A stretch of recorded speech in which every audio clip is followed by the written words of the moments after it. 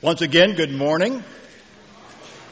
We're very glad you're here. As anticipated with most home games, we have quite a few that are visiting with us this morning. We're really glad you're here. Thank you for coming and being a part of us this morning, and it means an awful lot to us. Hope you got an outline as you came in this morning. We go through our PowerPoint. I'll try to cue you in. You'll see some words underlined that kind of cues you in as well. There is a lot of wisdom to be gained in this life, and I have here my own collection of wisdom. And here's just a sampling. 1, don't sweat the petty things, and don't pet the sweaty things. I doubt, therefore I might be. If at first you don't succeed, then skydiving is not for you. We hear a lot about this. Men are from Earth. Women are from Earth. Deal with it. Before man invented the drawing board, what did they go back to? If you tried to fail and succeed, which one have you done? Think about it. If it weren't for electricity, we'd be watching our TiVos on our flat screens by candlelight. Misery doesn't love company. Misery doesn't love anything. It's true that you cannot take it with you, but you ought to remember that how you got it determines where you go. And one that resonates with James, the tongue weighs almost nothing, but so few people can hold it. Well, obviously, not all points of wisdom carry the same value. And I'll let you determine which one of those have any significance to you. And you also might be convinced, as I am, that common sense is not all that common. And so I believe that asking the question, who is really wise, is a good question. As you know, there's a section in the Old Testament that is known as wisdom literature. If you don't know that, that's Job and Psalms and Proverbs and Ecclesiastes and Song of Solomon. But I also believe that there's a book of wisdom in the New Testament. It is the book that I'm now preaching through. I think it's the book of James. And nowhere does James focus more on the issue of wisdom than in our text today. We pick up now in James chapter 3, starting in verse 13. Who is wise and understanding among you?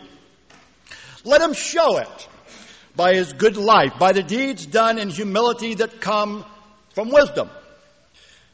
But if you harbor bitter envy and selfish ambition in your hearts, do not boast about it or deny the truth. Such wisdom does not come down from heaven, but notice, is earthly, unspiritual, of the devil. For where you have envy and selfish ambition, there you find disorder in every evil practice. Now, we're all, of course, to some degree, familiar with the story of Solomon, how God actually offered him anything he desired. And Solomon thought about that and says, I'm young and I'm having to lead a lot of people, so what I really need is a discerning heart. And we're told how much that pleased God. God just gave him everything then. And ever since, God's people have been challenged to be like Solomon. You see on the top of your outlines, wisdom must be pursued intentionally by every believer. Now, this isn't something that we're born with. It may be true that some believers might be naturally more intelligent than other believers, but all believers can intend to become spiritually discerning. It's kind of like the legend, and I assume it's a legend, regarding Socrates. You may have even heard this one before. He had a man approach him who was a bit arrogant, and he came up and says, "Oh, great Socrates, teach me your wisdom." So he said, "Okay," and they marched down to the sea, and they waded into the water, and so Socrates asked him again, "What is it that you want?" And the guy repeated, I want your wisdom, O great one. And at that, Socrates grabbed him by the shoulders, pushed him under the water, held him down there for a little while, pulled him back up, and asked him again, what is it that you want? He says, wisdom, O great one. So he again grabbed him by the shoulders, put him under the water, held him under even longer. This time he pulls him back up and says, what is it that you want? He says, I want wisdom, O great one. So he grabs him again, pushes him under the water, and holds him down even longer. At that, he comes up gasping, and he says, what is it that you want? And the guy says, I want air. And of course, as the story goes, Socrates says, well, when you want wisdom as much as you want air, then you'll get it. God's wisdom is something that is offered to all believers, but you've got to want it to get it. And that's because, at least I think in major part, because our instincts were twisted since the garden. You see, the world's wisdom was downloaded into our moral genetic makeup, the atom in us, when Satan convinced Eve to eat the forbidden fruit. And you'll remember that we're told there. Remember, the fruit of the tree was good for food, and it was pleasing to the eye, and notice, it was desirable for gaining wisdom. What was the temptation of the garden that has caused all of this hell on earth that we've faced ever since? It's essentially this: you don't need God to figure out life. You can do this thing all on your own. And so there in your outlines, ever since the garden, there have been two sources of wisdom: the world and God. If you read through Paul's writings, he makes them kind of mutually exclusive, doesn't he? For example, here's what he says to the church in Rome, in Romans 1. Yes, they knew God, but they wouldn't worship him or even give thanks to him. And they began to think up foolish ideas of what God was like, and as a result, their minds became darkened and confused. Now notice, claiming to be wise, they instead became utter fools. Now, here's the thing about the two types of wisdom. Both sides think that the way the other side looks at things is unwise. And again, our struggle is that we, left to ourselves, are instinctively tend to be drawn to the wrong source. And so just being around God, by the way, doesn't insulate us from this. Whether it's Abraham, who took a shortcut by having a child by Hagar, because it just didn't seem reasonable at the time, did it, to have a child by Sarah? Or Lot, who chose what looked like a great real estate investment there by Sodom, but ended up losing his family as a result of it. Or James and John, who sought to improve their financial portfolio by requesting the seats of power in the new political regime that Jesus was going to establish. Or Peter, who was trying to argue Jesus out of going to the cross just to make life a little more convenient, and wasn't that reasonable? Or how all the disciples continually trivialized the kingdom of God with all their petty concerns. In all of this, the choices these people made, if you pay attention, they seemed very reasonable at the moment. But their views of life were so narrow that they were easily misled. And so we learn that pursuing wisdom can be very evasive. Remember what James told us already back in chapter 1? Anyone want wisdom? Then ask God. Now, let me make two distinctions about God's wisdom. The first, more on the obvious level. Maybe somewhat effortless. You may have already filled this in without even hearing the statement. True wisdom is not simply the accumulation of knowledge. You might know someone, don't you, who can rehearse, and regurgitate impressive amounts of knowledge, even from the Bible, but nonetheless, you wouldn't go to them for advice, would you? You see, knowledge is the accumulation of information, while wisdom is the ability to actually walk what you talk, to be able to navigate life more specifically in James's mind with love. This is probably another thing that's a bit legendary. I don't know. But when Henry Ford first built his first plant to mass produce cars, as I understand, he asked electrical genius Charles Steinmetz to build generators for his factory. And he did. And one day, some of those generators ground to a halt, and none of the repairmen there at that factory could fix it. So they had to call in Steinmetz once again to work on it. And it says that he showed up and he tinkered on it for just an hour or so, and then he flipped a switch and the generator came back to life. Later on, Ford got a bill from Steinmetz for $10,000, and he was a bit flabbergasted by this and inquired as to why it was so much since he spent so little time there. And Steinmetz's reply was very simple. For tinkering with the generator, $10. For knowing where to tinker, $9,990. Ford paid the bill. My point, wisdom is the ability to use what we know for good. Now, that's on the surface. Let's look a little bit deeper with James. A person, it says, shows his life by his good life, really better translated, his pathway of living, his way of going about consistency in his life and the direction, the trajectory of his life. Okay? In other words, it's the way you live, according to James, not the way you argue, that counts. And he defines it, he says, by deeds done, notice, in humility. And so, the impression I get from the context of James is that there were those in the church who were standing up saying, let me tell you what my opinion is on this issue. And they were able to give arguments that were legitimizing, perhaps even impressive.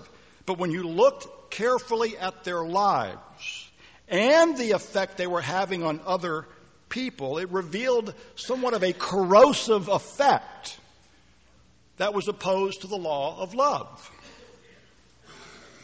And so James talks about the effect that all of this was having in this church that he's writing to, and he makes very specific references to things like quarreling and anger and prejudice and slander, and everything seemed to be falling apart, and everyone was kind of at each other's throats. They were walking on eggshells everywhere.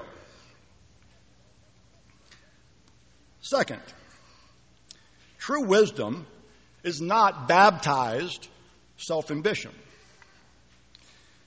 The church that James was writing to was a church that was under obvious pressure. And being under pressure, they were vulnerable to fragmenting. And apparently some of these somewhat self-appointed teachers emerged in this vulnerable situation, each playing out their own agenda through political lobbying. And our text here uses the word translated envy, which, by the way, finds its origins in the root word for zeal, fervor. And what is pictured here, you see, is someone with exaggerated, misplaced, misguided sense of devotion and commitment. In other words, Paul uses to describe himself, as a matter of fact. He talks about having a past, he says, marked by a zeal for God. But it also led him to persecute the church. You get the idea. So you see, oftentimes, because we feel so strongly about something, we just assume that God must feel that strongly about it too.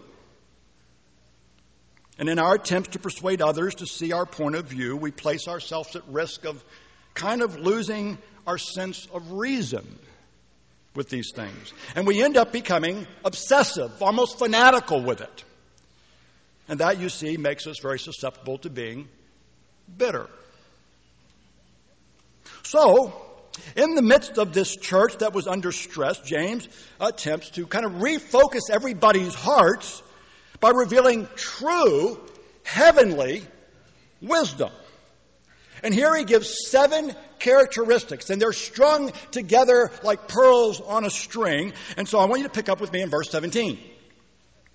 But the wisdom that comes from heaven is first of all pure, then peace-loving, considerate, submissive, full of mercy and good fruit, impartial, and it's got the idea of being free from prejudice, and sincere. It's not a patchwork of inconsistencies in their life. Now, what's potentially tedious about this text is our having to understand and harmonize all these separate characteristics. The great part of this thing is the synergetic effect of actually getting it. Now, you see, for James, wisdom is a lot like faith. He makes almost the same argument. Remember, you don't have faith just because you say you believe. You know you have faith when you love people, the way God said. And you don't have wisdom just because you make good arguments. You have wisdom if it produces the heart of God in your lifestyle. So let me attempt to kind of paint a picture of God's wisdom by giving 3 revealing actions, because it is an action, not just a possessed sense of knowledge, that belongs to God.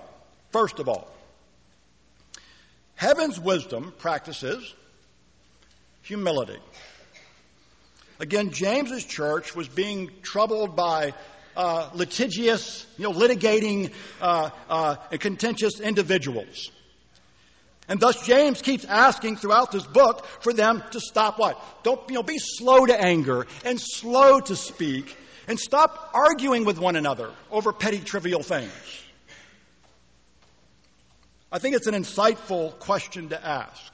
And that is, how can we be, as Paul calls us to be growing, it says, in the grace and the knowledge of God, if we're not also willing to change our minds? Now here James uses the word considerate and mercy. That is, it goes beyond the strict requirements of law. It makes allowances for others. Its predisposition is not to charge in like a Sherman tank and let's fix things. He also uses the word submissive. That is, the willingness to reevaluate and learn, to be reasonable, flexible. You see, on their outlines, the trajectory of God's wisdom is not inclined toward dogmatism. That is, being out of balance in perspectives on religious issues in such a way that it lends us to act as though our very life hangs on this issue all the time, which of course causes us to become hypercritical and to assert our opinions in ways that are kind of out of whack with true reason. In our college class on Sunday mornings, we're studying through Richard Foster's book, The Celebration of Discipline. And last week, it fell my lot to talk about submission. And I ran across this quote of Richard Foster's, and it reads this way. Submission is the ability to lay down the terrible burden of always needing to have our own way. Frankly, most things in life are not nearly so important as we think they are. Our lives will not come to an end if this or that does not happen. If you will watch these things, you will see, for example, that almost all church fights and splits occur because people do not have the freedom to give in to each other. We insist that this is a critical issue at stake. We are fighting for sacred principle. Perhaps that's true. Usually, it is not. Second of all, heaven's wisdom promotes what matters. Worldly wisdom, you see, gets hung up on inferior matters that ultimately prove themselves meaningless because they are temporary. Earlier, James says, notice that this kind of wisdom was earthly, and he says unspiritual. He's not necessarily saying that the world's wisdom is always obviously satanic, but rather that its aims and its goals are so horizontal that it makes them ultimately insignificant. And in fact, when James tells us that the world's wisdom, he says, leads to evil practice, that word for evil does not point to something that is blatantly wicked. That's not what that word means. He's actually saying here is that although worldly wisdom may not produce what is necessarily bad, it nonetheless tends to produce what is good for nothing. You get the idea? The wisdom of the world doesn't produce anything that really matters when you ask yourself what matters most. In other words, on your outline, God's wisdom does not become preoccupied with petty things.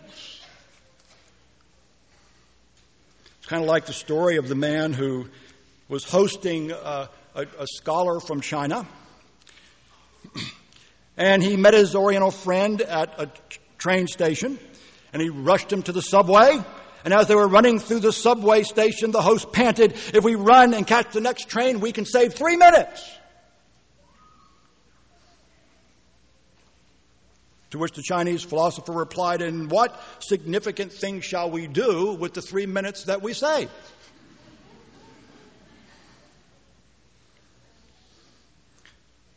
You've heard of William Booth. He founded the Salvation Army in England in 1865. When he did this, he was bitterly attacked by the British press.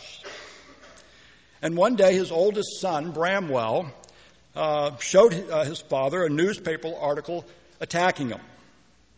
And this was William's response to his son. He said, 50 years from now, it will matter very little how people treated us.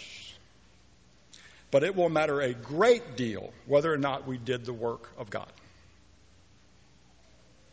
Third, heaven's wisdom produces peace. Do you notice how all of these little strings, those pearls on the string, every one of them relate to relationships? Peace-loving, considerate, submissive, full of mercy, impartial. Wisdom, you see, and this is very important, never sees life as a choice between truth and love. Because what truth does is to teach us to love each other. That's how we know we possess it. Like Peter tells us in 1 Peter. I could go many places with this, but let's try this. Now that you have purified yourself by obeying the truth, notice, so that you have a sincere love for your brothers, love one another deeply from the heart. Do you see where truth leads? And so you see on your outlines, the wisdom from above will deepen your relationships, not fragment them. There's a large statue of Jesus in the Andes Mountains. It resides precisely on the border between Argentina, Chile, and Argentina. And it was placed there back in 1904, and it was there as a sign to stand as a commitment between the people of Argentina and Chile that they would never go to war with each other as long as that statue's there. They would remain at peace. But ironically, shortly after it was placed there, a controversy arose because the statue faced Argentina. And the Chileans were upset that the back of Jesus was facing them.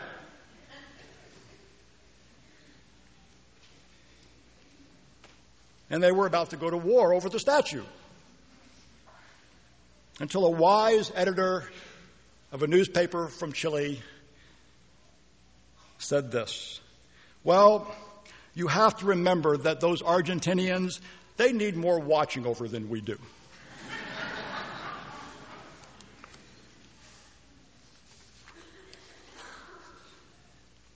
Now notice in the context of peace how James ends this section. He said, "Peacemakers who sow in peace raise a harvest of righteousness." Now, first of all, I want you to understand that this word peace comes from the rich texture of the Hebrew word that we can say shalom. And its emphasis is not the absence of tension. It is not peace at any price. It is not peace through appeasement. But rather, it is linked to the idea of being whole, complete, healthy. Get the idea? And so if we're pursuing peace, that's the direction that we go. Now, I'm not a farmer, but I know this. I don't care how good the seed is, it has to be in the right climate, in the right environment, or it won't grow. And so I think what James is saying, you want good things to flourish in your church? Then you have to possess a climate of that kind of peace. And so who is really the wise person? It's the person who is humble. It's the person whose devotions and its priorities are not misguided and out of whack. It is the person whose relationships are healthy. Well, let me end with this. And I will do what I think is the shortest sermon I've ever preached from this pulpit. Which, by the way, is wise. The story is told about a man who went to speak to the Lord about heaven and hell. And the Lord said to the man, "Come with me, and I will show you hell." And there they entered a room where there was a group of people sitting around a large pot of stew. And yet everyone was famished and desperate and starving. They were emaciated. And each person held a spoon that reached to the pot. But each spoon had such a long handle that it could not be used to bring the stew to their own mouth. And the suffering was terrible. After a while, the Lord said, "Come now, and I will show you heaven." And interestingly enough, they entered into the room that looked identical to the room in hell. There was a pot of stew. There was the group of people, the same long-handled spoons. And the man said, "But they look so happy and well-nourished. I don't understand this. I mean, it's the same exact thing of what we just left. Why is it so good here and not so good there?" And if you're wise, you know the answer to this one. The Lord says, that's simple. Because here, they've learned to feed each other. If we can help you in any way this morning, we want you to feel free to come forward now as we stand and as we sing.